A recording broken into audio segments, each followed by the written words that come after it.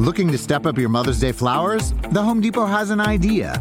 Let Mom's Green Thumb do some digging with colorful flowers, pots, and premium soils to bring out the most in her patios, walkways, and gardens. Right now, get Vigoro potting soil just $8.97 for strong, healthy, vibrant plants, indoors and outside. Shop our wide selection online and pick up your order in-store and give Mom the gift of a beautiful garden. Get Vigoro potting soil just $8.97 at the Home Depot. How doers get more done. See homedepot.com/delivery for details. It is Monday, December 12th, and this is People Every Day. Well, hello there, everyone. Janine Rubenstein back with you. And all I can say is Jennifer Coolidge is everything. We're, of course, going to do a quick recap of all things The White Lotus, and the Golden Globe noms are officially out. We'll be talking about snubs, favorites, predictions, all of it. Lots to get to this here Monday, so here we go. Diddy is a new daddy.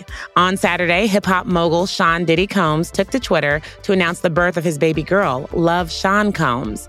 Diddy has most recently been romantically linked to City Girls rapper Young Miami, who he has been spotted out with in recent weeks. As far as the mother of his new child, he did not identify the woman in his post. The I'll Be Missing You singer is already a father to 6 children who range in age from 15 to 31, and recently he opened up about the importance of focusing more on his family. Just last year, he shared how he became closer with his daughters during the pandemic after the loss of their mother, Kim Porter.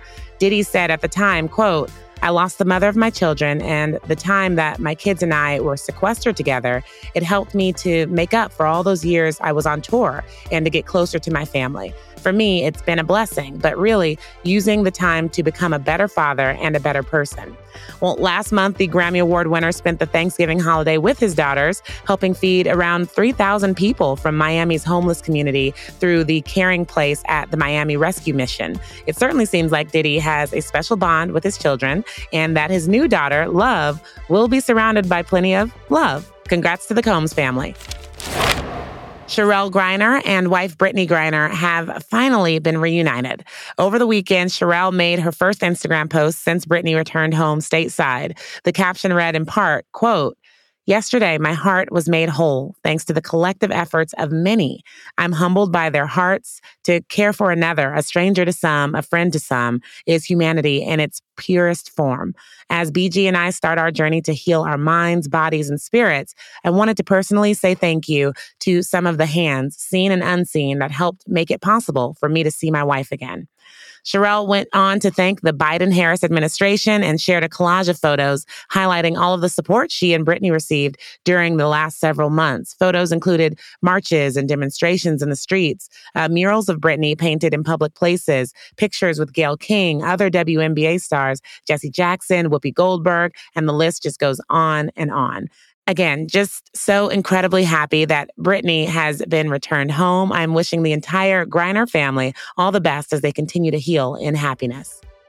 All right, you guys, it's time to turn our attention to the show that literally everyone I know has been talking about, The White Lotus. Its finale aired last night, and it had some of the best one-liners that any show has had all year.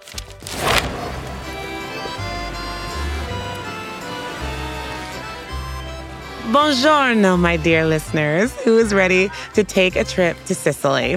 Pack your bags and let's get going because there's gelato to eat, wine to drink, and the White Lotus Season 2 finale to talk about.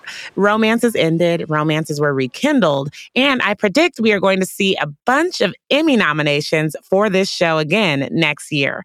Throwing out a spoiler alert if you haven't watched yet, because we're about to get into the details of this final episode. Joining me now is People editor Dave Quinn. Hey, Dave, welcome back to the show. Ciao, ciao. I am in mourning over that finale. I am so upset. Well, let's dive in. The moment everyone is talking about is when Jennifer Coolidge's character, Tanya, is revealed to not only be the killer, she was also one of the people who died. Yep. She went on a shooting rampage on Quentin's yacht, killing him and everyone on there, except the captain and one other partygoer. So, Dave, how shocked were you when this happened? And remind us what led up to this moment. Okay, I was so shocked and so angry. I think creator Mike White is likely in witness protection now because the fans are so devastated by this loss. But Tanya, just like I had said on Friday's episode, had been in this situation where she's starting to put the pieces together that Quentin, her new gay best friend, seems to have had a relationship with her husband, Greg, and that Greg told them to come to Sicily and that she might be set up. And it dawned on her that if she dies, her prenup is invalid and Greg will get her entire fortune. So she starts to figure it out. And as I think she says in the episode, these gays are trying to kill me. And then makes the decision kind of bravely to steal the gun of the mobster who is planning on taking her out, and she guns them all down. It was absolutely wild. Just when you think that she's going to escape, she tries to jump off the yacht into a smaller, boat to get herself to shore and hits her head, and that's what does her in. I mean, Mike White has said in interviews over and over again that Jennifer Coolidge is kind of going to be the through line for all of these shows because he loves working with her. He loves the character so much. So he lied. He totally threw us off the tracks. But again, you look back and he did some really smart things. There's an episode where they look back at The Godfather in that scene where the wife is famously, in blown Sicily up. and Yeah, blown up in the car. Well, Jennifer Coolidge's character in the finale is wearing the exact same dress as that wife. And he said in a post-credit sort of featurette that Tanya had said in the first season that death was the only experience she hadn't had yet, and that this whole season was kind of her journey to death. I can't wait to go watch it over again. Well, fans also had a lot to say about Portia, Tanya's assistant. She not only survived this trip, but seemingly will get together with Albie, who was scammed by Lucia. So what did you make of all of that storyline? I definitely thought that Albie was going to die. He didn't die. He got messed up a little. He got screwed over a little bit. She took all his money essentially, and she totally walked away happy as can be. Last season of The White Lotus, it seemed that all of the help ended up really miserable. So I thought that was very interesting. I mean, it was wild to see Albie and Portia possibly come back together. I wonder whether we'll see them next season. Another major moment last night was Harper and Ethan rekindling their romance. But this didn't happen until after Ethan accused Harper of cheating on him with Cameron. And when Ethan told Daphne about it, there's a chance those two may have hooked up. Like, what? Yeah, I was absolutely shocked to see that happen. It really does seem that Daphne and Ethan did something. And what I love about Mike White's writing so much is that he leaves it open-ended for you to really figure it out yourself. But they walked off to that remote island, and it was very clear that something went down there that shifted Ethan's perspective, where he came back and kind of let go of all of the anger and resentment that he had towards Harper. I personally think that Cameron and Daphne have probably the healthiest relationship of them all. They seem to practice the opposite of jealousy, which is compersion, that feeling of being, excited for somebody when they're achieving something great. I liked them. And I think in the end, we're supposed to look at their relationship and say, there may be some jealousy there that they need to still work through, but that this is kind of a good model for where to move forward. Well, before I let you go, let's talk about Mia and Valentina, the hotel manager. This was a tangent that I wasn't expecting. What I loved about it was that Valentina found this beautiful sexual awakening and understood a part of herself that she maybe hadn't, in a way that was really sweet. Mia was there for her to enter her into that environment, but said to her, you should probably find a lesbian. Like, I'm happy to continue hanging out with you, but let's introduce you to someone great. And it really shifted things for Valentina, and Mia got her happy ending in the end by getting that job as the musician at the White Lotus. Season 1, again, all about riches. Season 2, all about sex. It's going to be very interesting to see where Mike White goes in season 3. That's season 2 of The White Lotus, you guys. We cannot wait for season 3. Dave, thanks for stopping by and breaking it all down with me. Arrivederci. Well, The White Lotus isn't the only TV show out there making headlines. The Golden Globe nominations were announced earlier today, and coming up, we break down the films and the TV series that were shown some love and which ones got the cold shoulder. But first, are you guys ready for part 2 of Harry and Meghan? The trailer for the second half of the docuseries is out, and after the break, we get into what's in store for the next wave of royal drama. We'll be right back. Looking to step up your Mother's Day flowers? The Home Depot has an idea. Let Mom's Green Thumb do some digging with colorful flowers, pots, and premium soils to bring out the most in her patios, walkways, and gardens. Right now, get Vigoro potting soil just $8.97 for strong, healthy, vibrant plants, indoors and outside. Shop our wide selection online and pick up your order in-store and give Mom the gift of a beautiful garden. Get Vigoro potting soil just $8.97 at the Home Depot. How doers get more done. See homedepot.com/delivery for details. Hi, I'm going to whisper some things to you now about Crunch chocolate bars, because apparently this whispering thing is a thing that makes you feel things. It's saying something crunchy is coming in the candy wrapper language.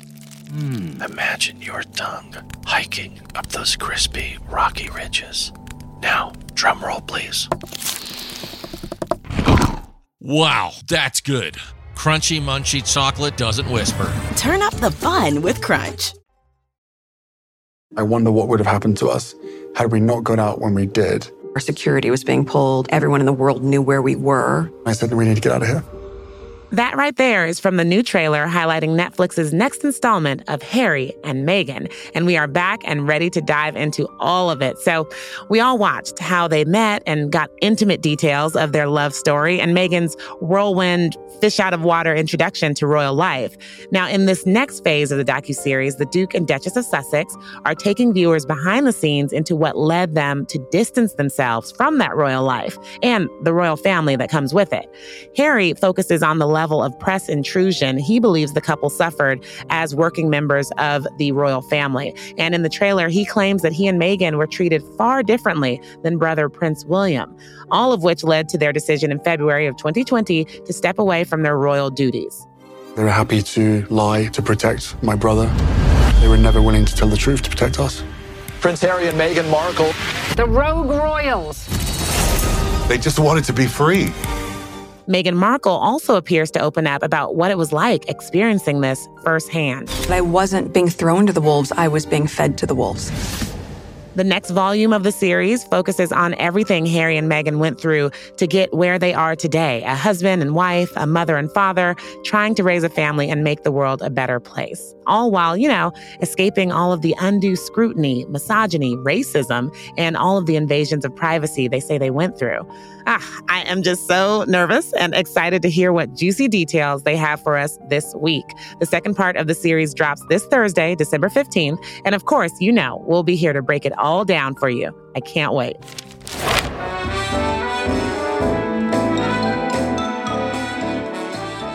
The 80th annual Golden Globe nominations were announced this morning by Mayan Lopez and Salinas Leiva from NBC's Lopez versus Lopez on The Today Show. The nominations were the most anticipated since the awards show is coming back for the first time to an audience on television in 2 years, following multiple scandals surrounding the Hollywood Foreign Press Association, who's behind the show. There is still a lot of speculation as to whether or not Hollywood will show up and show out for its formerly big night. Since the Golden Globes celebrate the best in film and television, we are excited to have with us today 2 people who excel in those fields. EW's award correspondent, Dave Karger, and People's senior TV editor, Brianne Heldman. Hey guys, welcome to the show. Hello. Hi, Janine. Well, Dave, for those who may not be familiar with why the Globes have not been around for the last couple of years and the controversy surrounding it, can you tell us what happened? Well, the Hollywood Foreign Press Association, HFPA as they're called, who vote on the Golden Globes, they've always been a little bit of an oddball, kooky organization, but they also had some power because of this NBC telecast that they had for the Golden Globes. So the stars kind of thought they were bizarre, but they still participated in their press conferences and went to the show. But then there was this expose about a year and a half ago in the LA Times that revealed that there were no Black members of the Hollywood Foreign Press Association out of their 90 or so members at that time. Plus, there were just some shady business practices that were going on. So this led to all this whole big scandal where Tom Cruise returned his 3 Golden Globes that he's won over the years. Brendan Fraser, who's a nominee this year, announced that he was allegedly groped by one of the HFPA members during a lunch about 20 years ago. So he said he's not going to participate. But I did talk to some friends of mine who are PR professionals, and the general consensus is that the HFPA has made some necessary changes. They've doubled their membership. They've added a lot of diversity. They cleaned up their act. Are they perfect? No, and they probably never will be. But I do get the sense that a lot of people who were nominated for Golden Globes this morning are going to come, particularly the up-and-coming ones, because this is a big deal to be on that NBC telecast. Is it going to be as star-studded and party atmosphere as it's been in the past? No, it's not. But I do anticipate the majority of the nominees to be there. Got it. Well, Brianne, we spent an entire block of our show today speaking about The White Lotus, and it did receive some love today. But what were the television shows that you were kind of confused got the nomination and others that you were happy about? Well, The White Lotus picked up 4 nominations. Abbott Elementary led the pack with 5. But I was a little confused why F. Murray Abraham got that nomination for The White Lotus. Look, he's great, but it felt like, oh, we've got to nominate the old guy to me. I don't think it was a standout performance at all. But I was happy to see Jennifer Coolidge and Aubrey Plaza got nominations. I think Megan Fahey got a snub because she was amazing. I was so excited, though, to see Wednesday get some love. I was not totally expecting that. And I especially wasn't expecting to see Jenna Ortega get a nomination for Best Actress. I want to see her get an Emmy nomination. She deserves it. I'm also so excited, of course, to see The Bear, which was my #1 favorite show of the year, get a nomination, as well as Jeremy Allen White for Best Actor as well. Another one that really confused me, though, I was fine, happy, great, not surprised at all to see House of the Dragon get some nominations. But the one that really kind of was a head scratcher for me is Emma Darcy got a nomination for Best Actress.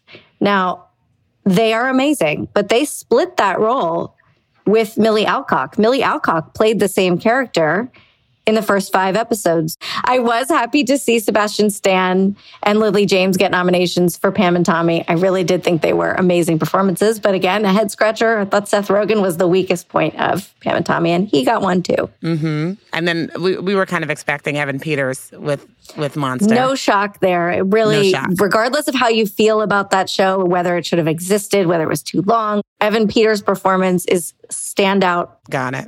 Well, Dave, the Brendan Fraser of it all. Let's go into the movie space for you. Before the nominations, Brendan was very clear that he would not be attending the Golden Globes because of all of those reasons that you brought up. But knowing he wouldn't come, he was still nominated. Were you surprised to see that? I mean, Brendan Fraser is, along with Colin Farrell, the frontrunner for the overall Oscar win for Best Actor this year for his performance in The Whale. If they had not nominated him, they would have looked ridiculous. The question is, are they going to give him the award knowing that he's not going to come? I think it's between him and Austin Butler, who played Elvis so brilliantly. They like when young actors play rock icons, because Taron Egerton won for Rocket Man. I wouldn't be surprised if Austin Butler wins for the reason that you're saying. But there's no way they could have ignored Brendan Fraser's performance in The Whale just because it's getting so much attention. There is so much television to consume. It feels just crazy. Do you think just the massive amount of content available is making it more difficult for award shows these days to identify the right performances versus what is popular? That's a really interesting question. I think they are swayed by what is popular because I think most people are. They're going to watch the thing that everyone's talking about. I mean, to the Globe's credit, they did expand and actually add some TV categories this year. They used to not give awards for supporting actor, supporting actress in the TV categories. Now, at least they've divided that up. They've added 4 more categories. There's so much. The volume is crazy. My rule of thumb is just watch all the trailers. If something's interesting, give it 2 episodes. Pilots have a lot to accomplish, and you can start to figure it out after 2. Well, lastly, I wanted to get your take on films, Dave, especially Top Gun Maverick. Tom Cruise, not nominated. But Avatar, most people haven't seen that at all, and it's receiving a ton of nominations. So what are your takes on just the nominated films and the nominated film stars and how that shook out this year? Well, if you look at the marquee category at the Globes, which is Best Drama Motion Picture, it's Avatar, Elvis, The Fabelmans, Tar, and Top Gun. I do think The Fabelmans is going to win the Golden Globe. It's a very kind of Golden Globe type of movie. And then I think The Banshees of Inisherin, which had the most nominations of any movie with 8. But you mentioned Top Gun. I think as the next couple of months progress, Top Gun is going to rise to the top along with The Fabelmans, because the Golden Globes don't have the technical categories like editing, cinematography, sound, things like that Top Gun is going to excel in. So as the season goes on, and particularly when the Oscar nominations come out, I do think Top Gun Maverick will get something like 6 Oscar nominations. And I think the Academy is going to want to acknowledge something like Top Gun Maverick, which really single-handedly saved the theatrical movie-going business. Well, thank you both so much for being here and walking us through all of this. We will be able to watch it all unfold on Tuesday, January 10th on NBC, when Gerard Carmichael takes the stage to host the ceremony. It's going to be an interesting one for sure. Last but not least, it's Monday. It's cold out there. The days are short. The nights are long. With everything going on with the holidays and the year winding down, it's easy to feel, a little drained or even feel like you haven't been as productive as you'd like to be, which is why a video of a little girl giving a pep talk has been making the rounds. It's exactly what you need to hear on a Monday. Hey, everybody. It's your favorite time. Time for the quote of the day. Sometimes you just have to stop being scared and go for it. It will work out, or it won't. But that's life. Bye.